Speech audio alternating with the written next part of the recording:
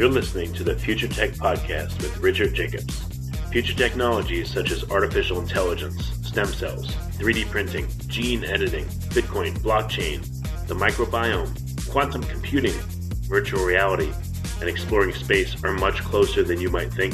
In fact, many early versions of these technologies are in play right now, and the companies that are using these technologies are the focus of this podcast. My goal for you, the listener, is to learn from these podcasts. You may very well learn something that may change the course of your life for the better, steer you towards a new career, or give you insight into addressing a thorny medical problem. Remember, this podcast and its content is informational in nature only. No medical, tax, legal, financial, or psychological advice is being given. If you've enjoyed the podcast, please listen, subscribe, like, and tell your friends about it. Thank you.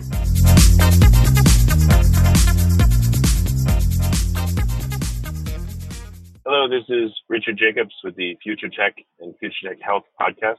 I have Albert Presto, Associate Research Professor of Mechanical Engineering at Carnegie Mellon. So, Albert, thanks for coming. Thanks for having me. Yeah, tell me what's your work involved with the Center for Atmospheric Particle Studies?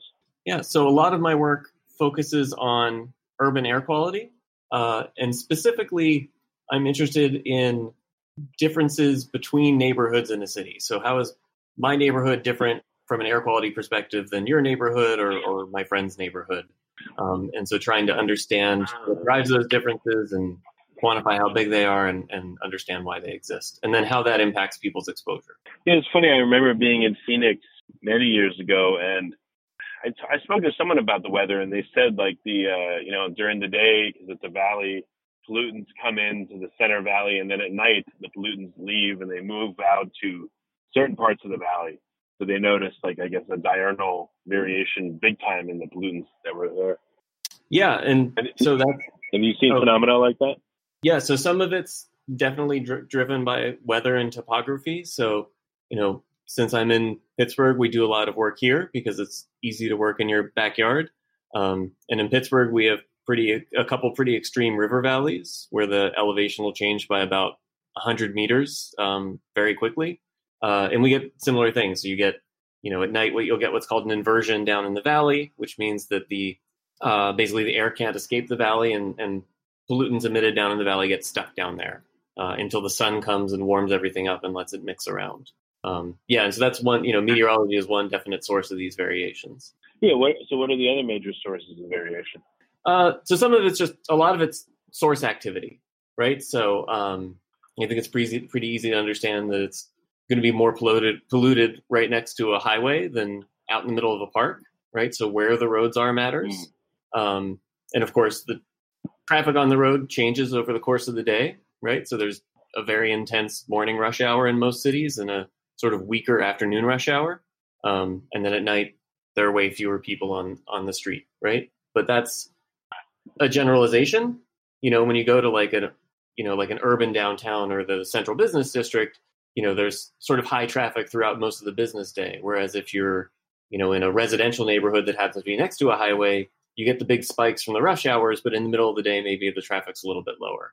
So how much variation has been measured, let's say, by the side of a highway when it's busy versus, in the middle of a park? I just wonder, is it that much of a change? Right. And so it depends on the pollutant you care about. And so there's a lot of the pollutants we care about are driven by the regulations that are set by the US EPA, and the EPA regulates a handful of pollutants because they impact people's health. And so one of the big ones is particulate matter. We also hear it called PM 2.5 because it's particles smaller than 2.5 microns. So something like PM 2.5, there's not a big change as you cross a highway, for instance, but the composition really changes. So you'll see a lot more black carbon, which is like the black stuff you'll see coming out of a diesel smokestack, as you cross the highway, because that's a big source area for that. Or you'll see pretty big nitrogen dioxide spikes near highways as vehicles emit nitrogen oxides. And so it sort of depends on specifically what you're looking at. But if you look at stuff, specifically for a highway, for something that's coming right out of a tailpipe, like carbon monoxide, when you compare right next to the highway to a nearby sort of park, you'll get like a factor of 2 or 3 enhancement next to the highway. What's what's the correlation with health effects?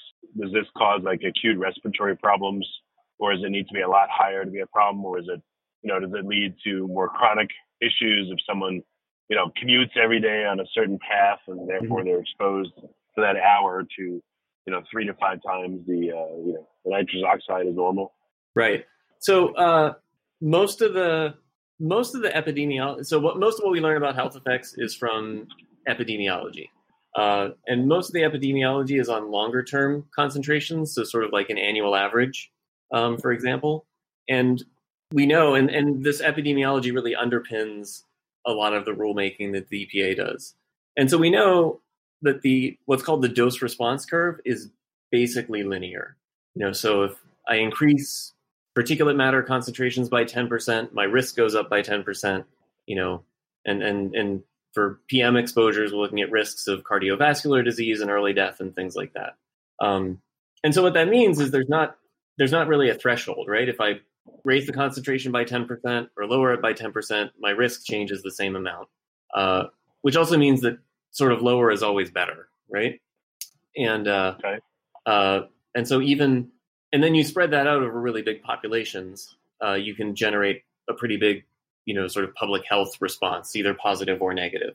And so that means even relatively modest reductions can have a big benefit from a public health perspective.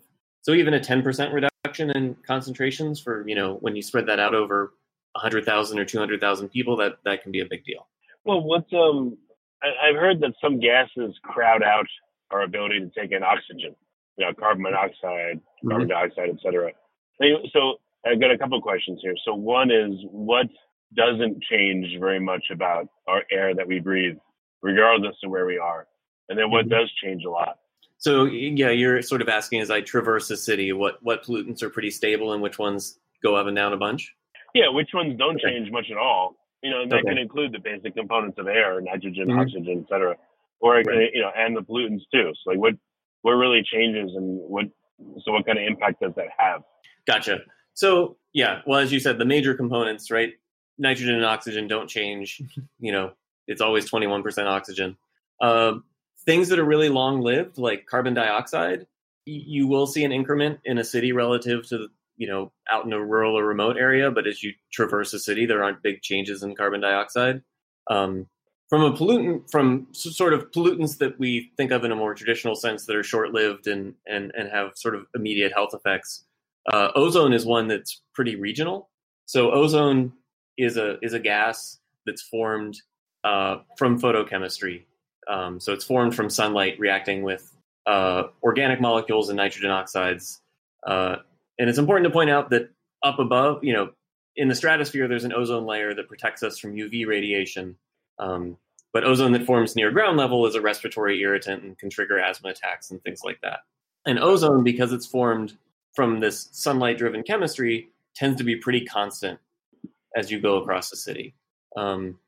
Whereas things that are more directly emitted by sources, so these nitrogen oxides that come from vehicles, components of particulate matter that are emitted either by vehicles or by restaurant cooking turns out to be a pretty big source, those will change a lot. Okay, and so are you looking at just the changes, or are you looking at how they affect people, or what's the specific focus of your research and your work? Right, so my research is mostly on the characterizing these spatial variations and trying to understand what's driving them. Well, that's what we've done so far, and really the next step is to take it to this to the health effects. So basically, to generate a data set that can be used for epidemiology, and that's really where we want to go with it. We've been working on this problem for several years, and we finally sort of understand, I think, the urban air pollution well enough that we can start building data sets that allow us to start doing epidemiology, for different components or different sources of particulate matter at the intra-urban scale. Well, in some ways it seems straightforward.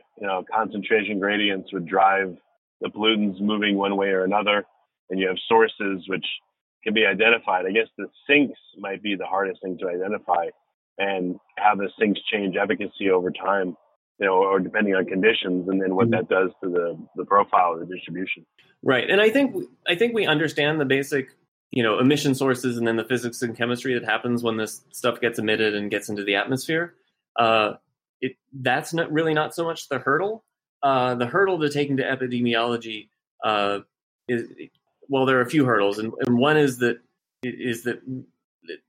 atmospheric scientists like me and epidemiologists don't always speak the same language, right? So I'm speaking Latin and they're speaking Greek, and so it is a real challenge just to basically start using the same language and be on the same page.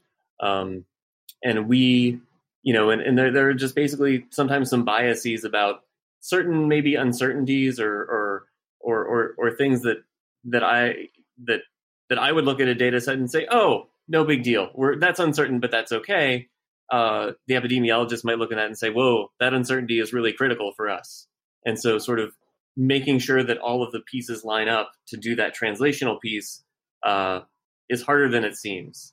I mean, I definitely, when I started going down this path, thought, oh yeah, I'll generate this cool data set and the epidemiologists will just be able to use it. And that was hopelessly naive. Well, what are some of the disconnects? Where do you think they come from? What's an example? One is just what are the sources of error and how are they characterized, which is very sort of down in the biostatistical weeds. But things that I think of as sort of normal measurement uncertainty, because from the epidemiologist's perspective, they're dealing with big populations and have lots of other sources of uncertainty. They want the measurements to be as absolutely rock solid as possible. So an uncertainty that I'm comfortable with just from a measurement perspective maybe doesn't sit as well with them, or that they want to spend more time sort of characterizing that. And that's definitely been an education for me. I think it's easy when you're the person in the field measuring stuff to be a little bit of a technologist and say, hey, look, I have a new toy and I can measure this new property. I found this new knowledge and expect people to be able to run with it. And that's not always the case. Okay, so error rate. Any other major factors that you have to translate and explain for an epidemiologist? Another one is just sort of scale, right? So we've done the trend in air pollution epidemiology is to do really big national scale studies. So some of the recent studies that were published, used a cohort of 60 million people who were enrolled in Medicare because they had national data coverage. And I don't have national data coverage. I have data in 3 cities right now, right? So just sort of the scale isn't quite there. And so thinking about, well, how can we scale up? Can we scale up in a way that doesn't involve me sending grad students to the 25 most populous cities in the United States? Is there some way we can model these spatial patterns that we're measuring? And that's something we're working on right now as well. So what are some interesting patterns you're noticing, and what are the reasons behind them, or the mechanisms? One of the really neat patterns. So one of the ways we collect this data is to drive around a mobile laboratory. And one of the advantages you have when you're driving a mobile laboratory is you can basically put in all the sort of high-tech instrumentation that we would use in a laboratory, right? So we can use research-grade instruments. And one of the things we can do is we can measure this particulate matter and then attribute it to sources, because we have very, very highly resolved chemical information that we collect in real time. And it turns out so traditionally urban air quality is very much about traffic, right? It's very traffic dominated. Where are the roads? Where are the diesel trucks? Those are going to be the problem spots. And what we found is that, obviously we know that cars have been getting cleaner for a long time. And it's to the point where in a lot of neighborhoods, the traffic is not the major source anymore. And one of the big sources at sort of an urban or like a neighborhood level turns out to be cooking. So if you go to a neighborhood that has a bunch of restaurants, you will get a bigger increase in particulate matter concentration than if you go near a highway in a lot of cases. And that's basically because, there's a couple reasons for that, right? Is that restaurants usually cluster, right? I'm sure you can think of lots of places where you go, there's a commercial district that there are 5 or 10 restaurants on a one block or a few blocks. Right. And then they're, of course, cooking for a lot of people. And restaurants tend to aggressively exhaust the cooking smoke, right? So they don't want the kitchen getting all smoky. So they have big exhaust hoods that vent things outside pretty aggressively. And so what that means is you're pumping out basically meat smoke that forms particles. Okay, so what are some of the ways to reduce pollution in the city? I mean, like strategic cultivation of green belts in certain areas, I don't know, changing traffic patterns, or I don't know what you can do with restaurants or commercial enterprises, but what are some of the ways that it can be modulated? Right. So I think actually for restaurants, some of it is as simple as there are some filters that are sold commercially to put on these exhaust hoods. Another is we've seen that it really matters where the exhaust is, right? So if you ever ever since we found this, I find myself walking around and looking where restaurants place their exhausts, and some, exhaust out into the alley or to the side of the building, just right out the side, sort of, at head height. And some put their exhausts on the roof. And, obviously we measure a lot lower concentrations of cooking particles when they exhaust the roof, right? Which is a pretty straightforward solution. I think you ask an interesting question about greenways and sort of, you can also, I think, lump in complete streets with that. The literature on that is, I think, somewhat mixed. Vegetative barriers don't really do a lot to reduce pollutant concentrations, but they certainly make people feel better, and sort of make them more inclined to walk, and therefore, if they're walking, they're driving less and generating fewer emissions because they're walking instead of driving. And so maybe in some sort of indirect way, that's another way that you can sort of manage urban pollution. Well, what are the major sinks for various pollutants? So the major sinks are basically to get advected out by the changing weather pattern, right? The air is always sort of being pushed through, and then rain out, right? So whenever it rains, it knocks a lot of the particles down, and a lot of the gases are water soluble enough that they end up in rainwater. There's got to be major sinks for a lot of this stuff. Otherwise, the whole world would have become a choking mess by now, I would think. Well, so we're not emitting everywhere at the same amount. So there is a lot of dilution. And then it rains frequently enough to wash things out. Right. So if you think about a city, even a really big city like New York, right, there's a concentrated bunch of emissions in Manhattan, but, the air turns over in Manhattan over 12 hours and it blows out over the ocean where there are basically no emissions. Right. So there's a lot of dilution that happens in that process. There's no other major sinks that you identified, like, plants are not a sink, I guess, for carbon dioxide, but not for the other pollutants. Yeah, I mean, it's a small one. You can have dry deposition, right, where particles or gases stick to surfaces, and that is a sink. And off the top of my head, I don't know the relative contributions, but my recollection from a course I took many years ago is that the wet deposition when it rains is a bigger sink and just sort of dilution. And then there's some chemical loss as well. Well, what about the sun? I mean, the ionizing effect of the sun, that would change the mix. So if something's polluted, if something's emitted early in the morning, all day long, the sun can cook it and, break it down and change it. But if it's emitted at night, no such effect. So does that change the dynamics of what's going on and the chemical composition of the air? It does. And something about this. So sunlight drives a lot of the chemistry that happens in the atmosphere. And so, yeah, definitely, we started this conversation talking about sort of things building up in valleys at night. When the sun hits those mixtures in the morning, you can get spikes because you get a bunch of photochemical production, in this extra concentrated sort of layer. But a lot of what happens, and so the sun does drive a bunch of this chemistry, and you get different chemistry in the nighttime, but sort of photochemistry is a long-term sink. Oh, geez. You're taking me to... I don't want to put numbers on it because it's been a while since I thought about this. Generalities is fine. I just wonder how much of an effect it has. A little, a lot, it's unknown, that kind of thing. Right. But the sun's important because it's the main driver for the chemistry that's happening in the atmosphere.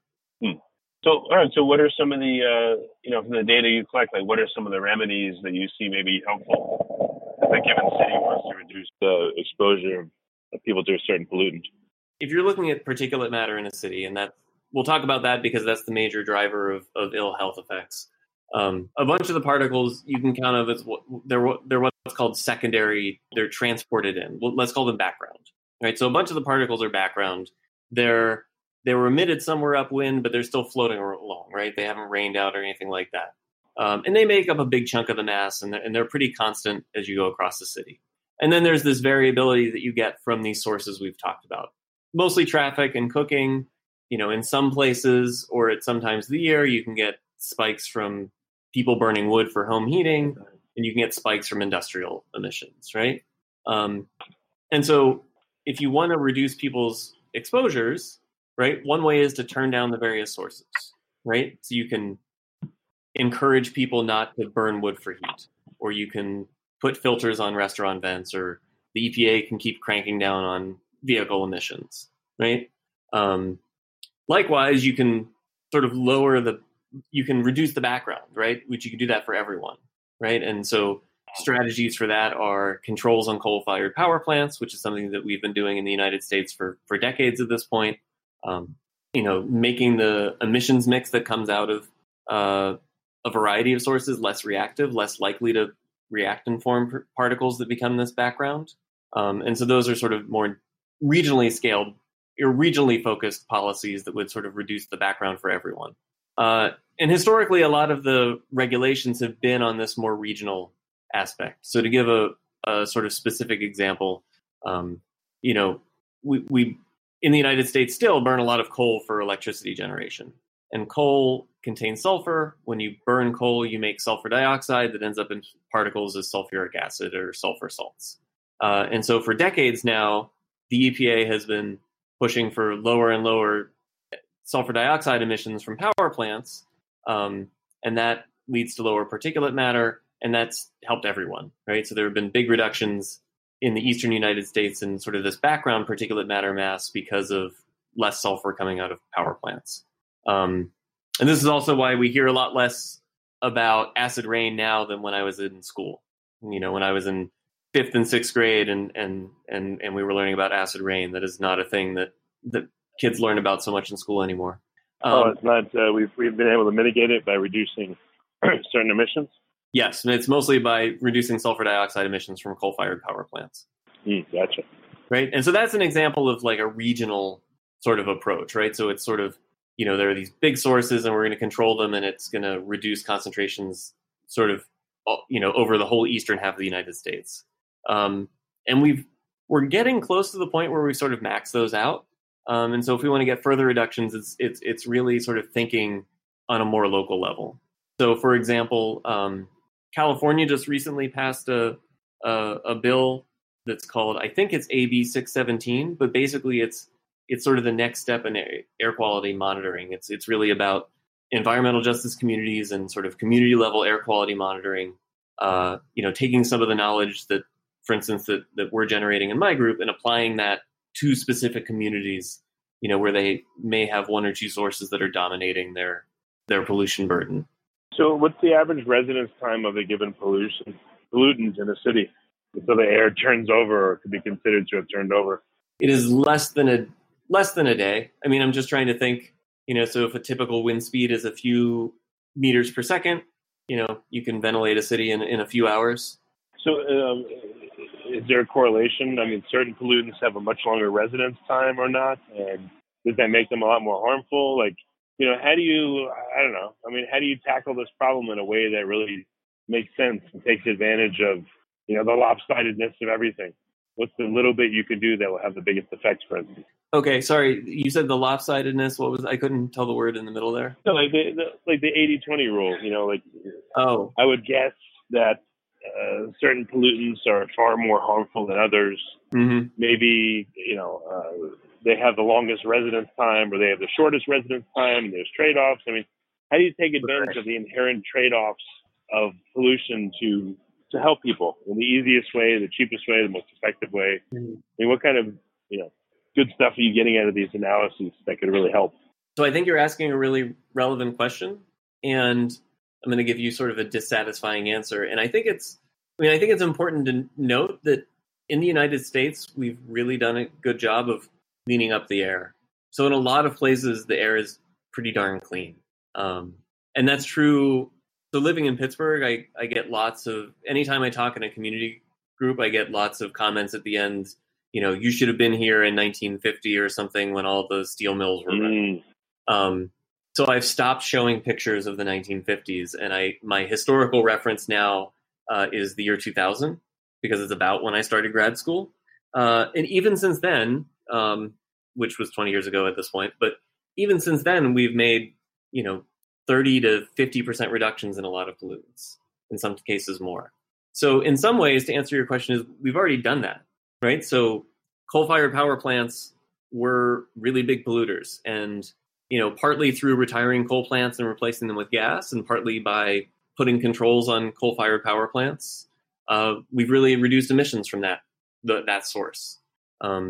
Similarly, cars emit a lot less than they used to.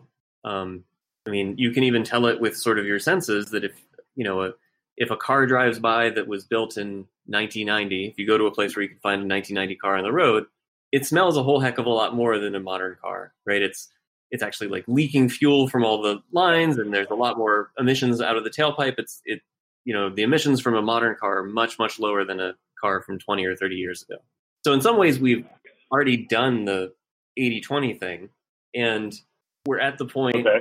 I'm here talking about emissions from cooking in restaurants, from restaurant cooking in urban areas, right? I have a colleague who was trying to do some emission inventory work, right? Trying to figure out how much is getting into the air.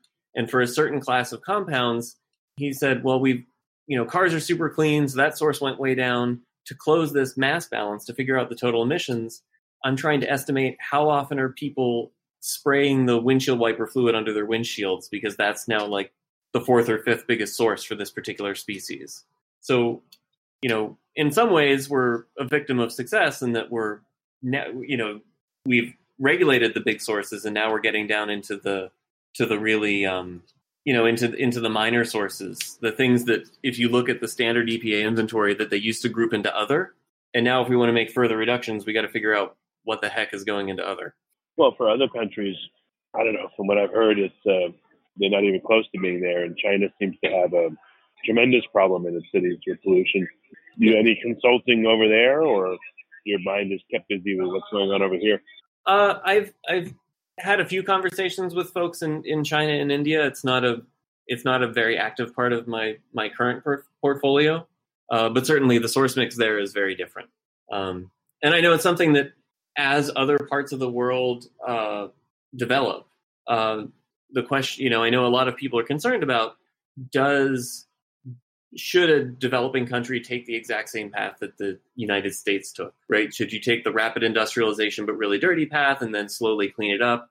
Or is there a way to sort of skip that step, right? Can you go right from developing nation and jump to sort of what we in North America have in the 21st century? And I think that has big implications for population health in those countries, right? Like China has a huge population and that's also aging. And so if you're able to skip the really dirty phase, that has big implications for how healthy that population can be. So what would be a happy result of your research in the next few years? So I have a couple hopeful things. One thing I'm really keen on, to go back to this idea of sort of using some of this information that we're generating for epidemiology. I'm really just keen to learn, are certain sources of particulate matter more harmful than others, right? Because if in the end we're regulating these pollutants because they harm people's health, can we figure out that certain sources are the most harmful and target them accordingly? And I think, so that's definitely one goal. A second would be to sort of think of ways of informing agencies like the EPA, what is the value of trying to go down a more resolved path, right? So, and I'll try and explain that better. So right now the EPA enforces its rules with a really regional sense in mind, right? So Pittsburgh is dirtier than, Harrisburg, but LA is dirtier than both of those cities, right? It's sort of thinking about things from a regional or city-specific point of view. And sort of, is that good enough? Or do we really need to go down the route that California is going down and really have sort of this hyper-local air quality monitoring being part of the regulatory and enforcement regime? And I think that's a place we can contribute to understanding the relative value of going down that path or not going down that path. Have you been able to observe that depending on the prosperity, the economic prosperity of a region of a city, that there's different pollution, markedly different or not? I mean, from what I've heard, legend has it years and years ago, the way cities were set up, the south side and I think the east side were always the poorer areas, but because of the prevailing winds, that's where the pollution would go. So cities were constructed in that way. But I don't know if that's true at all, or if you see those kinds of differences. Right. So I've also heard that particular story. I don't know if it's apocryphal or not. I mean, I've heard it told in the context of that's why the theaters in London are in the West End and not in the East End. So I know that if you look at a national scale, and this is not my work, this is some colleagues of mine. So if you look at a national scale, there is what's called environmental injustice. Basically that people of lower income, people who are not white, tend to have higher pollutant burdens or pollutant exposures. And that's true if you look sort of at the nation as a whole, or look at just big cities, or look state by state. Because of the information we're collecting is sort of at the, we're looking at the intra-urban level, we're looking within a city, we can examine if that pattern holds up in different cities.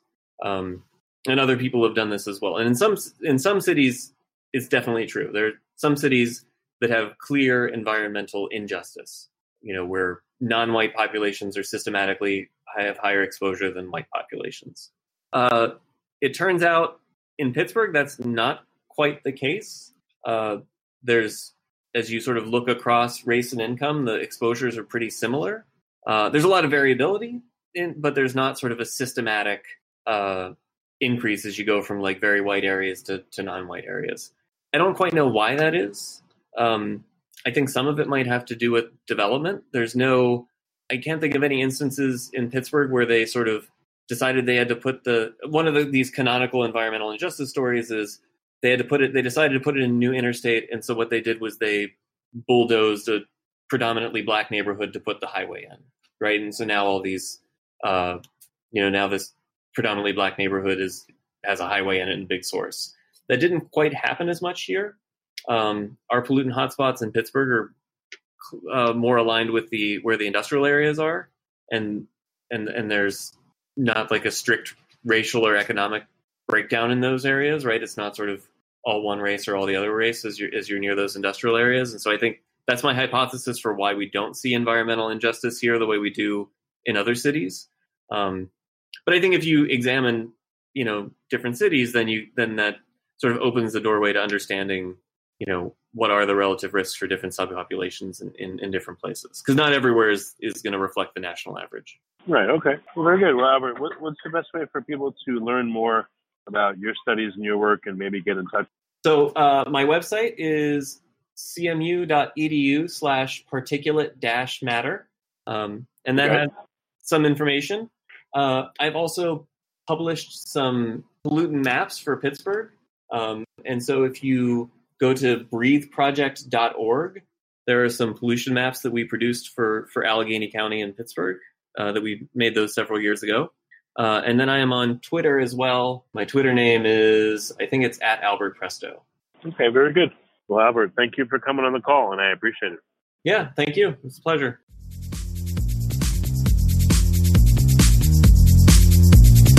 You're listening to the Future Tech Podcast with Richard Jacobs. Future technologies such as artificial intelligence, stem cells, 3D printing, gene editing, Bitcoin, blockchain, the microbiome, quantum computing, virtual reality, and exploring space are much closer than you might think. In fact, many early versions of these technologies are in play right now, and the companies that are using these technologies are the focus of this podcast. My goal for you, the listener, is to learn from these podcasts. You may very well learn something that may change the course of your life for the better, steer you towards a new career, or give you insight into addressing a thorny medical problem. Remember, this podcast and its content is informational in nature only. No medical, tax, legal, financial, or psychological advice is being given. If you've enjoyed the podcast, please listen, subscribe, like, and tell your friends about it. Thank you.